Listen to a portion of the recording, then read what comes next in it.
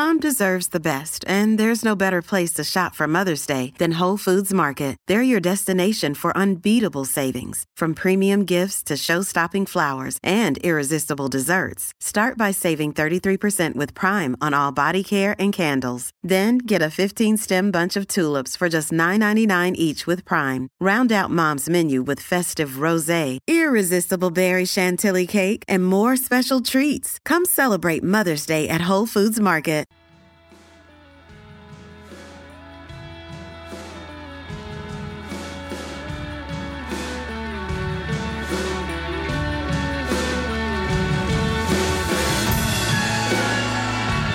Hello and welcome to the Wisden Cricket Weekly podcast. We've got an action-packed show for you today, folks. There's been plenty of big news regarding the future of England men's and women's cricket. There's been a riveting test match in India, a T20I series in Pakistan, some county news and more. Later in the show, we'll be hearing from Essex's Jamie Porter. But to start off, you'll have to do with myself, Yaz Rana, Wisden's Ben Gardner, and the Editor-in-Chief of the Wisden Cricket Monthly magazine, Phil Walker. Thanks for joining me both. Phil, what's your moment of the week? It has to be Silverwood.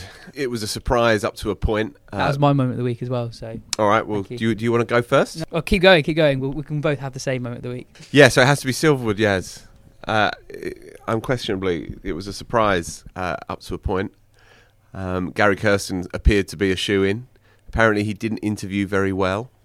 Not that he's really there to impress the ECB's suits with a PowerPoint presentation, but to actually coach a successful Test match side, which he has done, of course, very successfully with two high-profile teams in the past. I think there may have been issues around commitment and lifestyle with Kirsten, and I think the popularity of Silverwood and the absolute commitment that he would be able to give to the job across both formats, or indeed all three formats, probably clinched it for him. Within the England dressing room, it will be a hugely popular appointment, and I imagine amongst the rank and file in county cricket too. You hope that Gary Kirsten's PowerPoint skills weren't the reason why he didn't get the job, but it sounds like he had different expectations for how much work he'd have to do compared to what the ECB expected from a head coach. Yeah, I guess so, but I am surprised was that I wonder how much the fact just that, as well as Chris Silverwood knowing county cricket, in a way the fact that he is English as well. I mean, Ashley Giles has talked about that ideally the head coach would be English because... It shouldn't matter. It shouldn't matter, but yeah, because the English system is producing the right coaches. You're right, it shouldn't matter, but I wonder if that came into it at all. Probably did. Giles has said it. Giles has been quite clear about that in an ideal world it would be an English coach. England's two best coaches of the modern era are both Zimbabwean. Yeah. I don't think it matters at all. Not a jot, personally. Yeah, Chris Silverwood, his rise has obviously been quick, but I also think that it's, in a way, he's kind of checked off every box as he's going up. Like Essex were phenomenal under him, and I know they've carried that on this year, but he did an excellent job there. He's done a really good job with England's bowlers. There's been a few real success stories there. I think that the fact that everyone likes him, it's. I don't think he's been promoted above his station, even though it's come quickly, I think. If you're comparing CVs, Gary Kirsten's is so much better. Sure. He's led two teams to the number one ranking in Test matches in the world. He's won a World Cup with India. Chris Silverwood has only spent 2 years of his entire coaching career as a head coach. He spent the other 8 as a bowling coach. He's 44. He's still quite young. I'm not saying he's going to do badly, and I also think that whether or not the English players like him and want him to be coached, that's irrelevant as well. What's that got to do with it? It should be irrelevant, but I'm not sure if it is irrelevant. Joe Root is well known to be a fan. He's a fellow Yorkshireman.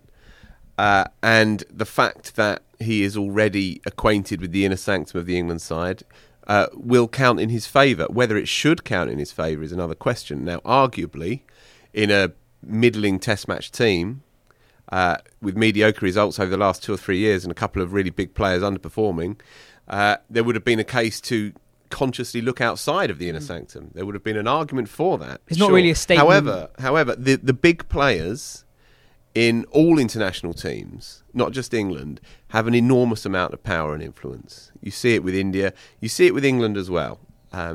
And Bayliss intuitively, I think, understood that the coach's role is almost to be an anti-coach now, to subsume your personality to the team itself. And I think Silverwood will be appointed in a similar kind of guise.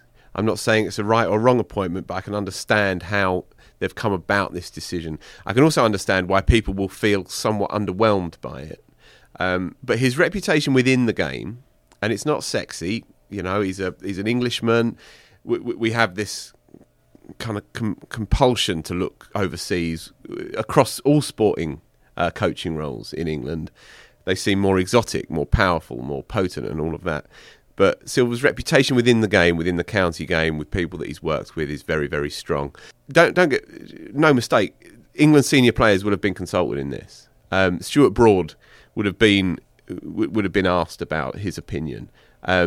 Silver, if you're talking about Silverwood's sort of CV within the England side, you know, seeing Broad have Warner on toast all summer, Silverwood would have assisted with that. You know, he would have worked with Archer, he would have worked with Mark Wood, and it's only small little tinkerings, but all of that would have counted in his favour, I think. A lot of England bowlers have developed under Chris Silverwood. It's interesting what you're saying. Sorry. What?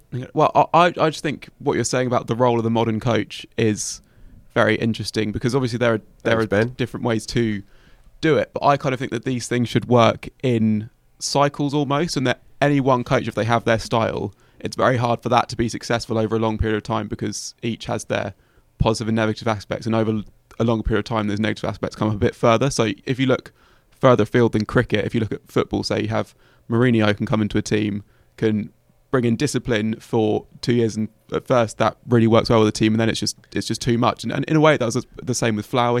Flower's drove the them, and then he drove them too hard. Yeah, absolutely right. And the Flower example, I think, has changed the requirements of the England coach, because what you saw with Flower, as you rightly say, was an incredibly powerful and strong personality who eventually arguably became counterproductive within that dressing room. Mm-hmm. Since then, you've seen some malleable characters, and you've seen some withdrawn or detached kind of characters. Undemonstrative is probably a better way of describing them. And that has seemed to work better in the unique psychological environment of a cricket team, of an international cricket team. Silverwood, I think, fits into that mould quite consistently. And was it Flower straight into Moores? Am I right in thinking that? Because Moores is more similar to Flower, at least at that stage, in that respect, and being more of a hands-on kind of having his finger in all the pies of the areas and stuff. Yeah. Where so I almost think that now you're going to if Chris Silverwood is more hands-off, as people seem to be saying, that could again, this is when you'd want a more hands-on coach to kind of, you've got the kind of the attitude and you'll like each other and that kind of thing, and the environment's good. Yeah. Now we get really, really good at Test cricket, essentially. Yeah, I mean, with the England football team, they kind of go from one extreme to another every time they appoint a head coach. It went from Sven, the calm overseas coach, to Steve McLaren, the passionate English, went to Capello, who went, again, you go into high profile overseas. So I think there's almost a strength in actually England sticking to their guns here. They think this type of coach works. I hope that Graham Thorpe is given more responsibility with this side. It's a slight irony, I suppose, that we have a fast bowling coach now elevated into a test match setup, at least, where the batsmen are struggling rather than the bowlers. We need a bit of tough love, I think, with some of our test match batsmen, and maybe Silverwood can deliver it, or maybe he needs a strong technician alongside him to work closely with Root, with Bairstow, and so on. Silverwood needs to be tough with Root. They need to nail down the 3 or 4 situation once and for all, and Root's kind of identity for his test match team has maybe been a little bit confused or a little bit wishy-washy here and there. I think they need to sit down, I'm sure they will, sit down and really mark how they want this test team to end up over the next 2 years. Well, I spoke to Jamie Porter, somebody who knows Chris Silverwood better than most people earlier in the week, and this is what he said about Chris Silverwood and what he's like as a coach in the dressing room. So thanks for talking to us. I just wanted to get an idea of what Chris Silverwood is like as a coach. He was your bowling coach when you broke into the Essex first team, and then your head coach when you won your first county championship. How much did he help you with your bowling in particular when you first broke into the team? Do you know what? What he did for me is, not only did he help me understand kind of the game and understand bowling, he helped me understand my style of bowling. You know, he never ever tried to teach me how to bowl like anyone else. he just tried to make me the best at my skill set, which, I think was the best thing he ever could have done for me. What did he tell you to do? What kind of things did he tell you to work on? So for me, it was a big thing about becoming, enhancing my skills, which, my biggest asset is with the new ball. I can hit the seam and seam it both ways. So we worked a lot on okay, how can we make the ball talk from the best areas? So we did a lot of drills around pitching the ball in line with off stump, and then being able to beat both sides of the bat. So that was something that really took my game to the next level, because then all of a sudden I had these skills and I had the control to really make them work. So you wouldn't say that he has a distinct coaching philosophy when it comes to pace bowling? He's quite good at working with different types of bowlers? Yeah, he's very versatile. I mean, he's not a one-size-fits-all man. His biggest skill, in my eyes, is that he keeps it simple and he'll get the most out of the person he's working with. And then when he was head coach, what was his style there? Was he quite hands-off, or did he still get involved helping the techniques of individual players? Yeah, very hands-on. He was still working very closely with the bowlers, and he's a worker. He likes to be busy. He likes to be. He doesn't just delegate and let people do all the dog work. He gets stuck in and throws himself about, and he's so good. He's so calm, relaxed, and he's just got a great aura about him. And then what's he like with batsmen? Because obviously he's a former England bowler himself. He has an excellent record developing bowlers, but England's problem in recent years has been predominantly its batting. What was he like with the batsmen? What was his approach with them when he was head coach? Did he encourage a particular type of approach as a team? Not really, no. Again, he's so good at getting the best out of people. So if you had someone outside like a Tendo or Foz at the time, who can be very, who are quite aggressive players, he'd never encourage them to play any other way. His philosophy was find a way to get it done. And if that's, you want to go out there and throw a few counter punches, or if you're a Nick Brown or Tom Wesley, who traditionally face a few more balls, okay, go and grind out 100. It was just trying to get the best out of every individual. You mentioned that he had an aura about him. Is he one for big speeches? Does he give the players the hairdryer treatment when things go badly, or is he quite relaxed as a coach in the dressing room? Very relaxed. The thing. I mean, the reason I use the word aura is because for such a nice guy, like probably one of the nicest blokes you'll ever meet, he has your respect instantly. I mean, he very rarely had to let people, he very rarely had to give the hairdryer treatment, because guys would never push the line with him. How do you think he won that respect? I don't think there's really a massive secret to him. He's just such a good guy. And, we all know that he's just, like, if you do push the line with him, it takes a lot to upset him, but you wouldn't want to do it. It's really hard to explain, because on a personal note, I just respected in terms of he'd done a lot for me in my career. I thought as a coach he got the most out of me. For me at the time, I was still early in my career, and I've got, I'm being handed the new ball and being told to lead the attack, and I'm being given the confidence just to go and do it how I want to do it, with no fear of failure. And for someone to turn around and say that to you early in your career, it does make you really respect them. He definitely does sound like somebody who gets the best out of players. And then on a personal note, it must be great having someone you know so well as the England head coach. Going back a couple of weeks, you were arguably pretty unlucky not to make the plane for the New Zealand tour, given your record over the last few years. Did the selectors get in contact with you about why you didn't make the trip? No, I literally haven't heard from the selectors once. So, is there a frustration there that you've not played a test yet, despite all those wickets, all those lines call-ups, and your full test call-ups as well? Yeah, I mean, because this season I think I was quite at my best, so that was more of a self-frustration, because if I had been at my best, maybe I would have had a chance. But of course, I want to play for England, and I want to get out there, and I want to play as soon as I can and play as many tests as I can. But at the moment, I suppose it's more motivation than frustration. I know what I need to do to hopefully get myself in, and that's all I'm going to be working towards. Cool. Thanks a lot for your time, Jamie. Enjoy your winter. Yeah, we'll do. Good Sweet. to speak to you, mate. Cheers. Bye. Take it easy. Cheers, bye. He sounds quite similar to Trevor Bayliss, as we've kind of already discussed. He's got a really tough job on his plate. Ben, you wrote something for Wisdom.com about the challenge he faces to reinvigorate the Test team that's actually had probably a more mediocre record than we even perhaps realise over the last few years. And there's a 2020 World Cup that's just over a year away as well to prepare for. Two very different things that are both very important. Yeah, it's interesting, England's Test record. I think people think of them, as most teams are, as being kind of dominant at home and not very good away. But I actually think it's a little less clear than that. Like, I think although they don't really lose Test series at home, they do lose quite a lot of tests at home.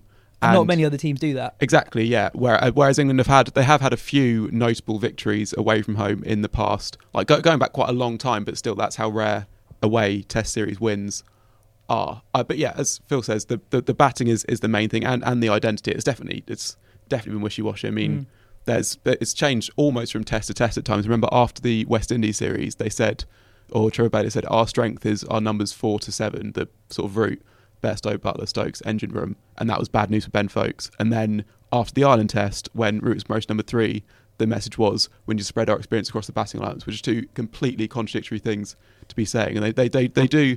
There's merit to all the things they're trying. There's merit to going with lots of all-rounders, players who can win you games. That shouldn't be discounted as a way forward, but they need to just choose a method and stick to it, or at least if they are going to change it, justify why what they've said before was the right thing to think at that time as well. Mm-hmm. It is a great job to take on, isn't it? What a great time to have it. Mm-hmm. Possibly it's not that he's fortunate to have the job, but he's been in the right place at the right time, I think. And as you say, he's very new to this whole game. 3.5 years ago, he wasn't a coach or even an assistant coach. Well, in fact, he was a bowling coach at Essex. But it's happened very quickly for him.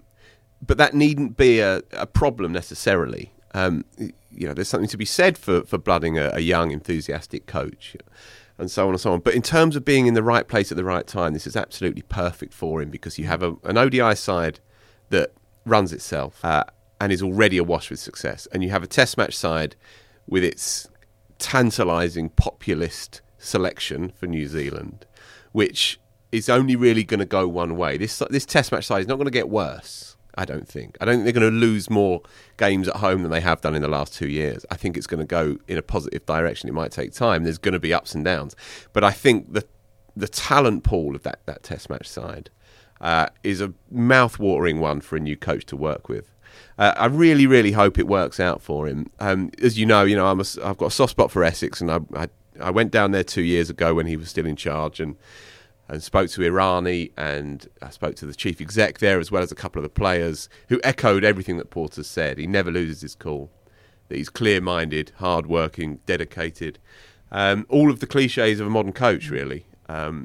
So, yeah, I think we should get behind it. It would be great if it could work. Yeah. It really would. I think there's virtue too in it being his first gig, as well as it being a bit of a punt, in that he's going to leave everything out there in a way, like Gary Kirsten, his name is kind of always in the hat for these gigs, and he doesn't seem to get them. And you wonder if that's almost what counts against him. He'd kind of quite like to get back into international cricket that keeps going forward, but it's like there's no one team or job he's passionate about, and you kind of think that when the interview was like, actually, this guy's not going to be the guy to like fully get to grips with all the sort of the intricacies of this role and to then take it forward, whereas Silverwood understands it, and also he's going to want to get this right and is going to do everything in his power to do it. He needs to bring that technician through.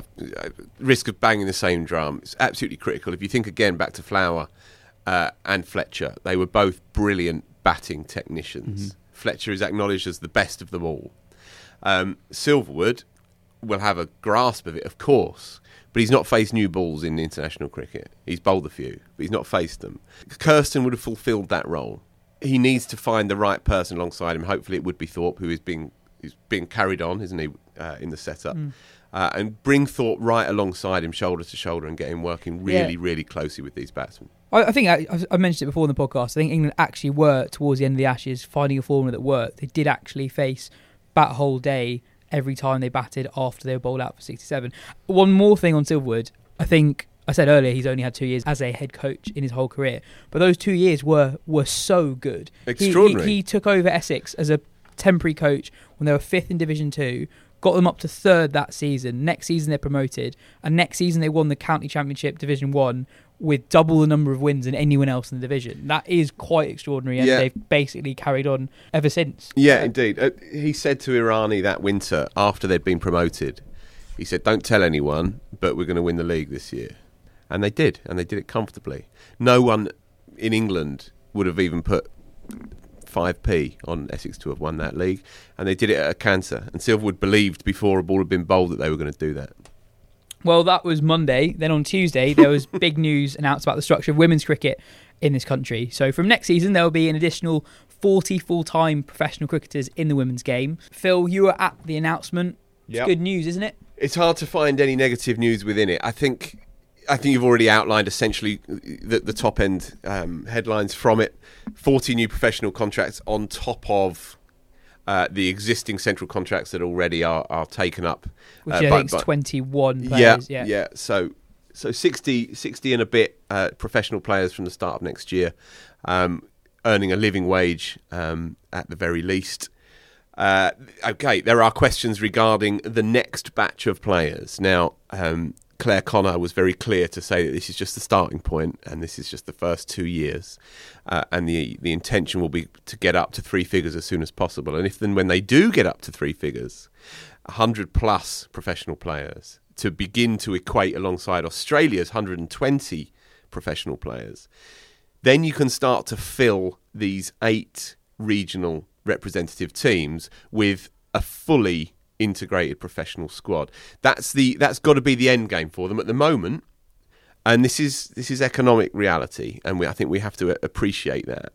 It's still only a few years, still only 5 minutes really since girls were having to pay their own way, buy their own kit, right? So this is, I mean, they're still doing county cricket. They still do, for sure, and this is a conscious attempt to try and redress some of this imbalance. So a few questions. So where are the 40 players coming from? And of those 8 regions, they're crucially not the 800 teams. Yeah, which is quite confusing, isn't it? Because you get 800 teams at the centre of professional women's cricket next year, exactly. But you have 8 regions that are the 40 players are being picked off, 5 from each region that are different to those 800 regions. That's exactly right, as I understand it. I mean, I think also the contracts as well they're separate to the money they stand to gain from the 100. So a lot of these, so 5 per whatever the regions turn out to be, they're going to be getting a living wage for, so a decent amount of money for this full-time professional thing. But they also can get another few grand on top of that. So it ends up becoming a not wholly unattractive prospect, just almost from a career point of view, especially if you're building up to playing for England at some point and getting the thing that comes with that. So I think that's the thing, is that it not only makes it attractive, but it just makes it workable. Yeah, sure. Yeah, it makes it a reality now for more talented young female cricketers. As we know, and they were very open about this yesterday, the jump between the top end players and the county system is vast. And if we think that in the male version, top tier county cricketers are not necessarily ready-made Test cricketers when they get picked for England, well, you can multiply that by a few when it comes to the women's game, and they're very open about that. So this is a clear attempt to try and bridge that gap and raise the standard. But we want to focus naturally enough on the professional game and the top-end elite element of women's cricket. But this is very much an integrated whole pathway right from the bottom. And one of the most interesting talkers yesterday that probably wouldn't have been in the press very much was the regional manager for Devon Cricket, who discovered or helped bring through rather Heather Knight, who was the sole lone young female player in a boys only team, and he said she was the best player in our team comfortably. And he was explaining just this sort of the practical challenges of working in these little regions, these silos, if you like, and bringing through young cricketers who are suddenly turned onto the game in numbers that we haven't really seen before. And so this 20 million investment, it's not going into people's pockets at the top, although some of it will. It's going into the bottom. It's going onto those bottom rungs to try and make the system a little bit more integrated. And just to reiterate, these 8 regions, they're clusters of counties, because at the moment, the standard is spread far too thinly across the country. So if you can cluster a handful of counties together, then the cream of talent from that cluster then moves to the top, to a representative team. The problem was it's a good idea. The previous county structure had 35 counties, and you had players at different top players at different levels. Just another number. Sorry, Rob Andrew as well, chief exec at Sussex, was there. He said in effect the applicants to go into their academy program, there were 80 girls being assessed last year, or maybe 2 years ago. I think it was last year though. This time round, it was 230 something. Legitimate talents who can make a claim to get onto that academy program.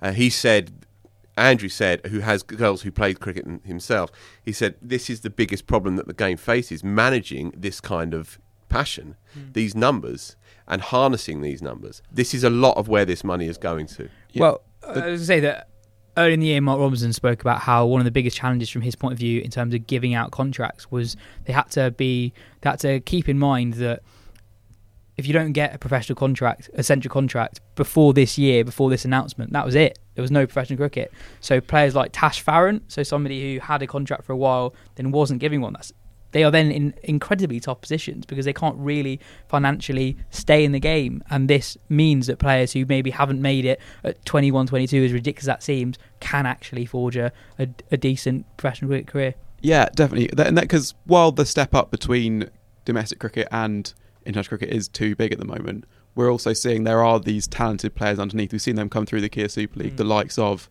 Emma Lamb, and some of them have made the step up, like Lindsay Smith has managed to do it, but it's going to be those players that there's like you can almost count them at the moment, but there are enough of them to definitely justify this. I also think that this decision, I mean, it should get the ECB a lot of goodwill. I think it's not before time, because I remember talking when the 100 was first announced as the sort of replacement for the Kia Super League, and there was understandably a lot of confusion among people who sort of care about the women's game. And I was talking to someone at the ECB about it who was saying, like, you've kind of just got to have a bit of faith. Like, you've seen what the ECB has done for women's cricket in the past few years. You've got to just have faith that we do have a plan, even if we can't say what it is yet. And so to begin with, I think people were happy enough to do that. And then as more and more details about the 100 started coming out, with that feeling more tacked onto the men's than its own thing that had been properly thought through with some of the venues, and then with the announcement of how much they were going to get paid, and it was sort of paid in comparison, and crucially not enough to live full-time and professionally on, which is what they promised. When that was announced, people thought that was what was replacing the full-time professional thing, whereas this now should really boost that back up. And I think now you can kind of, if there are a few things like details that we're not sure of, because all the details in this is reasonably fleshed out, but we don't know where these regions are going to be. We don't know what the new one-day and T20 competitions are going to look like. And these are reasonable questions to ask, but I think now that this has come out, we can kind of reasonably expect that the ECB is at least going to give us the answers at some point. 20 million in 2 years, 50 million all being well over 5. Mm-hmm. These are unheard of sums for women's cricket in England. And Whisper It, it's been inspired and really only implemented on the back of the TV deal, the broadcast deal of 2 years ago, that was predicated on a new tournament being created. Now, we can argue again over 100 versus 2020, sure, of course. Let's do that again. But the cold, hard reality of it is that 1.1 billion deal for 5 years, which kicks in from next year, has opened up these opportunities for women's cricket. Absolutely. Well, so yesterday ECB also announced that they won't be announcing a head coach till January 2020. Indeed, yeah. Mark Robinson resigned 7 weeks ago, and there's a T20 World Cup in February. Why the delay? If that was the men's team, I think people would be up in arms about that. Yeah, they would be, although it wouldn't be. It's not that un-English to change a coach or a leader just before a world tournament. I think it's not the change is the issue; it's the delay when there's a major tournament so soon. If you're looking at these things in terms of cycles, not only is there a T20 Women's 20 World Cup in beginning of 2020, but there's also then a proper World Cup start of 2021 and another T20 World Cup at the end of that year. So you can either rush into an appointment now, maybe not get the best person, which maybe gives you a better chance in the T20 World Cup. I don't know if it would if you aren't getting as good a calibre of person, and then you might also be scuppering yourself for the 2 tournaments after that. So I think it's right they're taking the time, especially with Robinson's departure being a little bit of a shock, I think, to those inside the organisation, with the Ashes having gone the way it did. Ali Maiden, who was the assistant coach to Mark Robinson, he will be taking charge of that tour. Sorry, what tour's that? So the upcoming tour in January, is it? Pakistan, is that right? That's right, I think, yeah. He will be in charge of that, come what may, whoever is appointed around that time. He is, as a figure who's already established within the setup, he will be taking charge of that tour, irrespective of when exactly that new coach will be announced. One of the points about that coach, they have identified and spoken to a handful of people from around the world, and not just male candidates either. So, we shall see. More good news. Elsewhere in the world, India continued their 100% record in the World Test Championship with a win in the first test of their series against South Africa. Rohit Sharma with a pair of hundreds in his first test as an opening batsman. In 10 tests at home, he averages 97.45. In 18 tests away, he averages 26.32.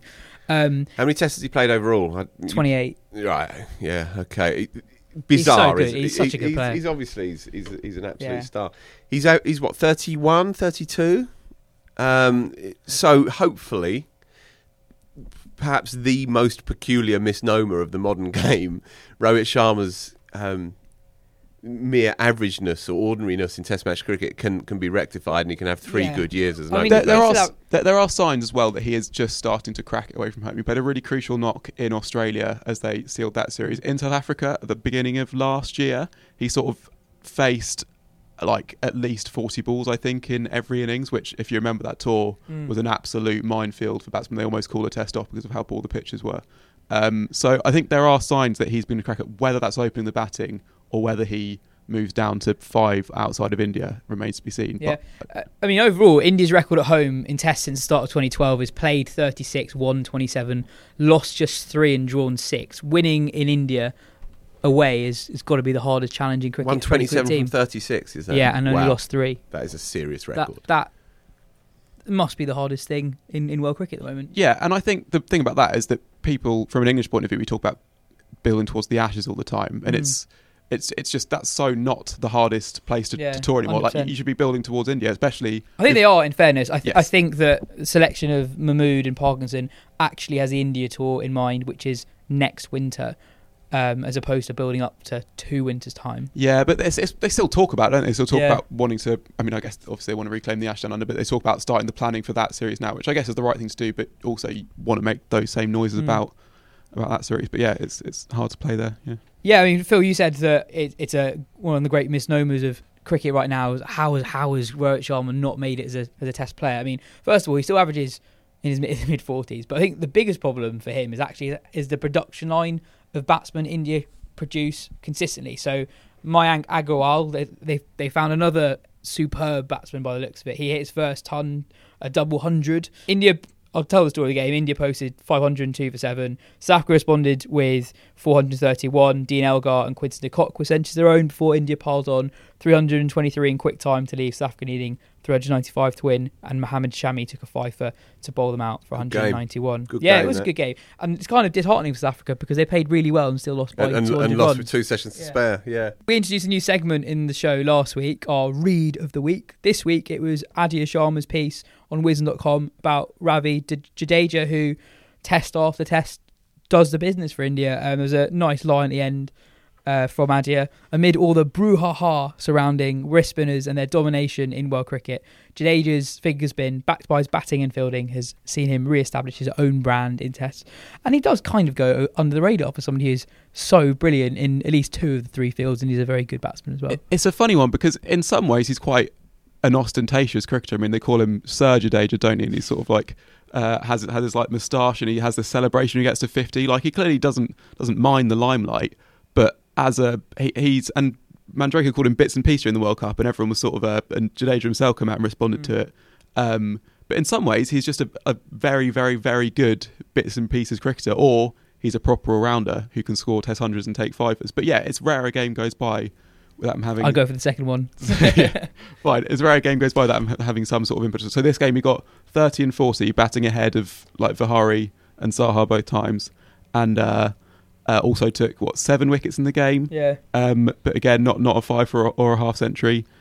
Yeah, and I think The Sam Curran. Yeah, I guess so. Yeah, and it's interesting as well what happens with him overseas and what India do with their spinner overseas, because was it in Australia after Kuldeep Yadav had a really good test, Ravi Shastri said, this guy's our number one overseas, this is our guy now, and then didn't pick him in West Indies. Exactly, it was Jadeja, but Jadeja does seem maybe the most suited to all conditions, in that he's going to be the one that can hold the line the most efficiently, and also the one that can extract turn when it's there, I guess. Yeah, and you're seeing it again in Test cricket. It's the return of the strangle, really, in Test cricket. And in fairness, Dhoni was one of the pioneers of it 3 or 4 years ago when he was still in charge of that Test side. And it made for some quite dull and attritional cricket at times, and he'd have 7-2 offside fields and so on. But when you are playing on flat tracks in India and in Australia, then it makes sense. It makes absolute logical sense.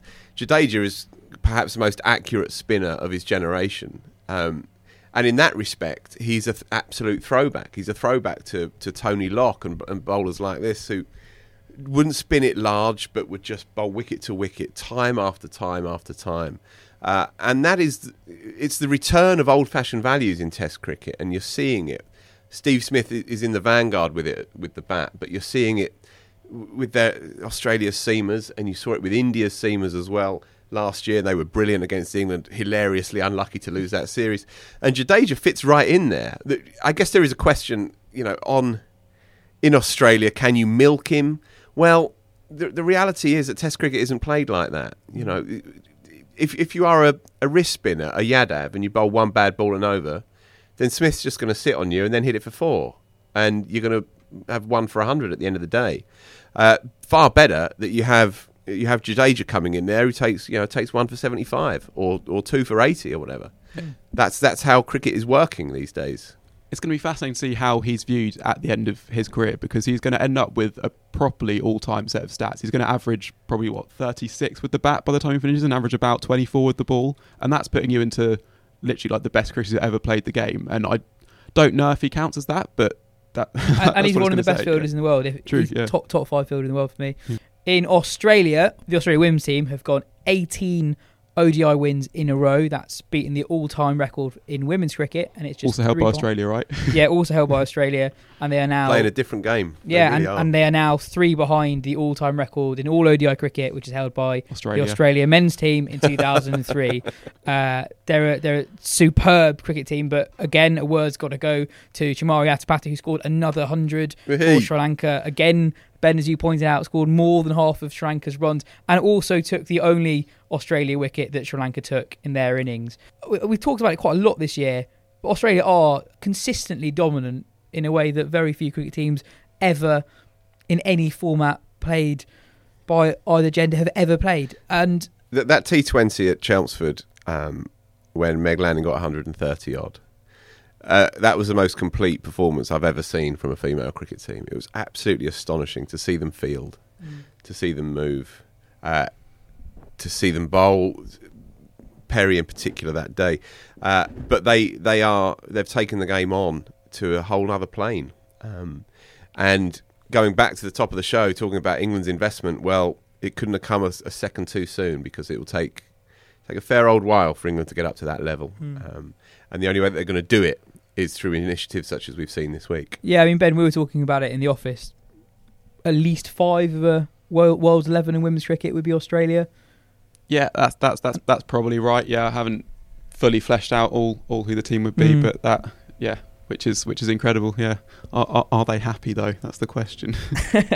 Must be pretty happy. You got a T20 World Cup coming up that they're overwhelming. Well, it is interesting though, like how they do manage to keep pushing themselves when they do just like not just beat quite comfortably all other teams in world cricket. How they manage to keep finding kind of new levels to go to. It's how do Elise Perry and Megan Lanning not just get bored? Yeah, exactly. Yeah, Well, anyway, in county cricket, Hashim Amla, according to reports, is set to join Surrey as a Kolpak player.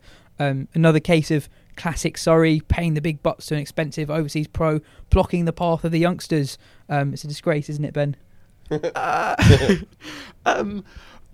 I mean, Surrey like to portray themselves as sort of the like the good guy of the big counties in a way. Like they sort of fight against the 100 from some points of view, and or at some points, and they say that they promote youth, whereas other counties don't. Alex Stewart's actually said that. He's like, you look at what Hampshire, Warwickshire do, and we don't need to. We're relying on youth, that kind of thing. And this, along with Morley Morkel, in some ways goes against that. But there is also a difference between a Hashim Amla playing as a Kolpak and Riley Rousseau playing as a Kolpak, in that what Hashim Amla brings to Surrey and to those young players, even if you might be keeping one of them out of the team sometimes, is just so much experience and knowledge about the game.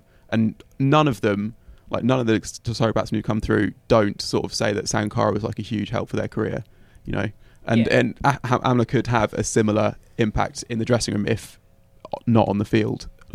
And also, just from a purely practical point of view, Ollie Pope is quite likely to play for England all of next summer. They're going to lose Ollie Pope. Already lost Rory Burns. Could lose Sam Curran for the entire international summer as well. That's 3 of your top 6 gone. It makes sense to bring in a very accomplished batsman if you can do that. Yeah, sure. I also wonder, I don't know if they'll get an overseas in for the whole summer, and if they don't, then in a way Amla is just filling that slot. But yeah, you're right. I mean, they do sort of have a need for any team in the country would have a need for Hashim Amla. But they also... And also the product as well. That's true, yeah. You know what I mean? People forget that people actually do want to watch this stuff. And having one of the great players of the last 15 years rocking up at your club and taking guard at 11:15. I mean, what's not to love about that, really?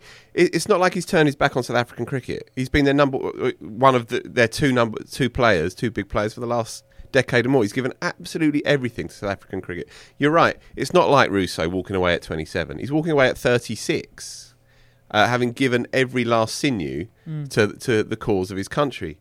So for us, or for English cricket to get sniffy about this, I find it odd. If Surrey had 5, then you can legitimately say that they're blocking the pathway of young English cricketers. Surrey have produced more England cricketers in the last couple of years than any other club, and they only have Morkel and potentially Amla, who will be blocking any pathway. So they'll have 9 plus a handful on the sidelines ready to go. And as you rightly say, why shouldn't a professional club, when they look at the reality of their next summer, think, all right, well, Ollie Pope's not going to be playing for us at all. Jason Roy's only going to be playing the odd game here and there.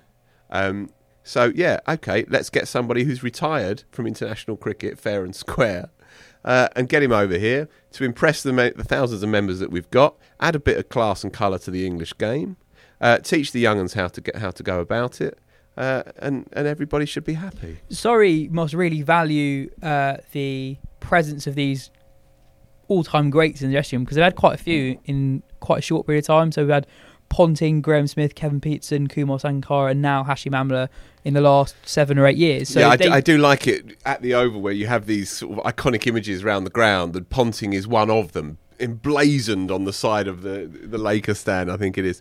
And he played about 3 games. You know, it is great. It is great how they turn. But they must value the presence of these guys in dressing room, otherwise they wouldn't keep going to them. They do. I'm being slightly facetious, and obviously the Sangakkara effect was profound on those young players. Yeah. You know, and they still speak in hushed tones about him. Peterson played half a dozen games, you know, and yet he is a Surrey legend. It does amuse me a little bit, but of course, yeah, and it's just a mark of how much heft the club has and how well they've managed their finances, how they've turned the T20 thing into something hugely profitable. Richard Gould said to Adam Collins earlier in the week that, you know, he sees the club as akin to a top 10 Premier League football club. In the not too distant future, this will be the first 40,000 seat cricket stadium in the UK, which will be renovations taking place as we speak. And finally, there's been a T20I series in Pakistan. Sri Lanka have beaten Pakistan, the number 1 ranked T20I side in the world, in their own backyard with a second string side. 10 Sri Lanka players refuse to travel to Pakistan for the tour, and it's given opportunities to a few new players to impress. So one of those is a guy called Bhanuka Rajapaksa, who hit a sensational 48 ball 77 in just his second international. He's quite an interesting player because he was the leading run scorer for Sri Lanka in the 2010 under-19 World Cup. Say the name again. Bhanuka Rajapaksa. Okay. Yeah. One more time. Remember the name. Well, he's actually about to turn 28, so he's not that young. He was their leading run scorer in the 2010 Under-19 World Cup, which is the same one as when you had Root, Butler, Stokes all playing in the England team. Only 3 people scored more runs than him in that tournament. One of those was Barbara Razam. Razam Claxon. Right? And Craig Brathwaite, yeah. And then he was put straight away into the Sri Lanka A side, and then had 6 years where he didn't do much, but was still picked religiously in the Sri Lanka A side. So he's played 32 List A games for Sri Lanka A and averages 23, and he's a specialist batsman. They kept on picking him. But he's had a bit of a career renaissance recently. Earlier this year, he scored 268 off 170-odd balls in a first-class game. Hit 19 sixes, which is more than anyone in the history of the game except from 2 players. Mm-hmm. And he's done really well. It is basically in his first opportunity. I guess the challenge for him is, can he keep his spot when all the regulars come back? But I think he's more than done enough to at least get a reasonably prolonged go in the team. The challenge for him is also, can he just do a bit more of the other stuff that cricketers need to do, like social media and stuff? He's got his Twitter handle is even harder to pronounce than Yaz found his name. It's at B and then loads and loads of letters and numbers, and he has never tweeted, retweeted or liked a tweet on the platform, but he's still there. But he's also got a profile picture as well, which he's got himself in it with 3 people who look quite a lot younger than him. Yeah, that's enough for 50 caps for me. But on a serious note, on the series, as well as it being promising for Sri Lanka, they might have found a few players. It's quite worrying for Pakistan and for Misbah in his first sort of T20I series as coach, because they came into it as number 1 side in the world, and I think they'll leave as number 1 side in the world as well. But maybe that is inflated a bit by them playing either in the UAE on tracks which really suit their style of T20 cricket, but not the surface we're going to get in Australia, or playing in Pakistan often against weaker teams because of some players refusing to tour. Yeah, and also no one's really taken the T20I format seriously for the last 3 years. Everyone's been gearing up to the 2019 World Cup. That's gone, and now the focus is on the T20 World Cup next year. So I'm not sure how much you can read in the rankings. I mean, just from an English point of view, when was the last time England fielded a full-strength side in a T20I? There were some positives for Pakistan. Mohammad Hussain became the youngest bowler to claim a T20I hat-trick. He's only 19, so that's good news. I think that's the end of today's show, unless anyone else wants to talk about cricket for any longer. No, I think we're done. We're most certainly done here. We are done. Thanks, Phil. Pleasure. Thanks, Ben. Pleasure. Before we go, one last message. Make sure that you carry out the survey on www.wisdom.com/survey 2019. We want to know what you think about everything that we do on the magazine, the website and the podcast, your views in the game even. We've got plenty of prizes up for offer, including tickets to England versus West Indies in the Test Series next summer, a Vitality Blast season ticket of your county of choice, cricket backs and magazine subscriptions. So please do fill that out. That'll be for your benefit as much as ours. We'll be back next week as usual. If you've enjoyed the show, tell your friends, subscribe, and if you really, really like the show, why don't you leave a nice review too? Thanks a lot. See you next time.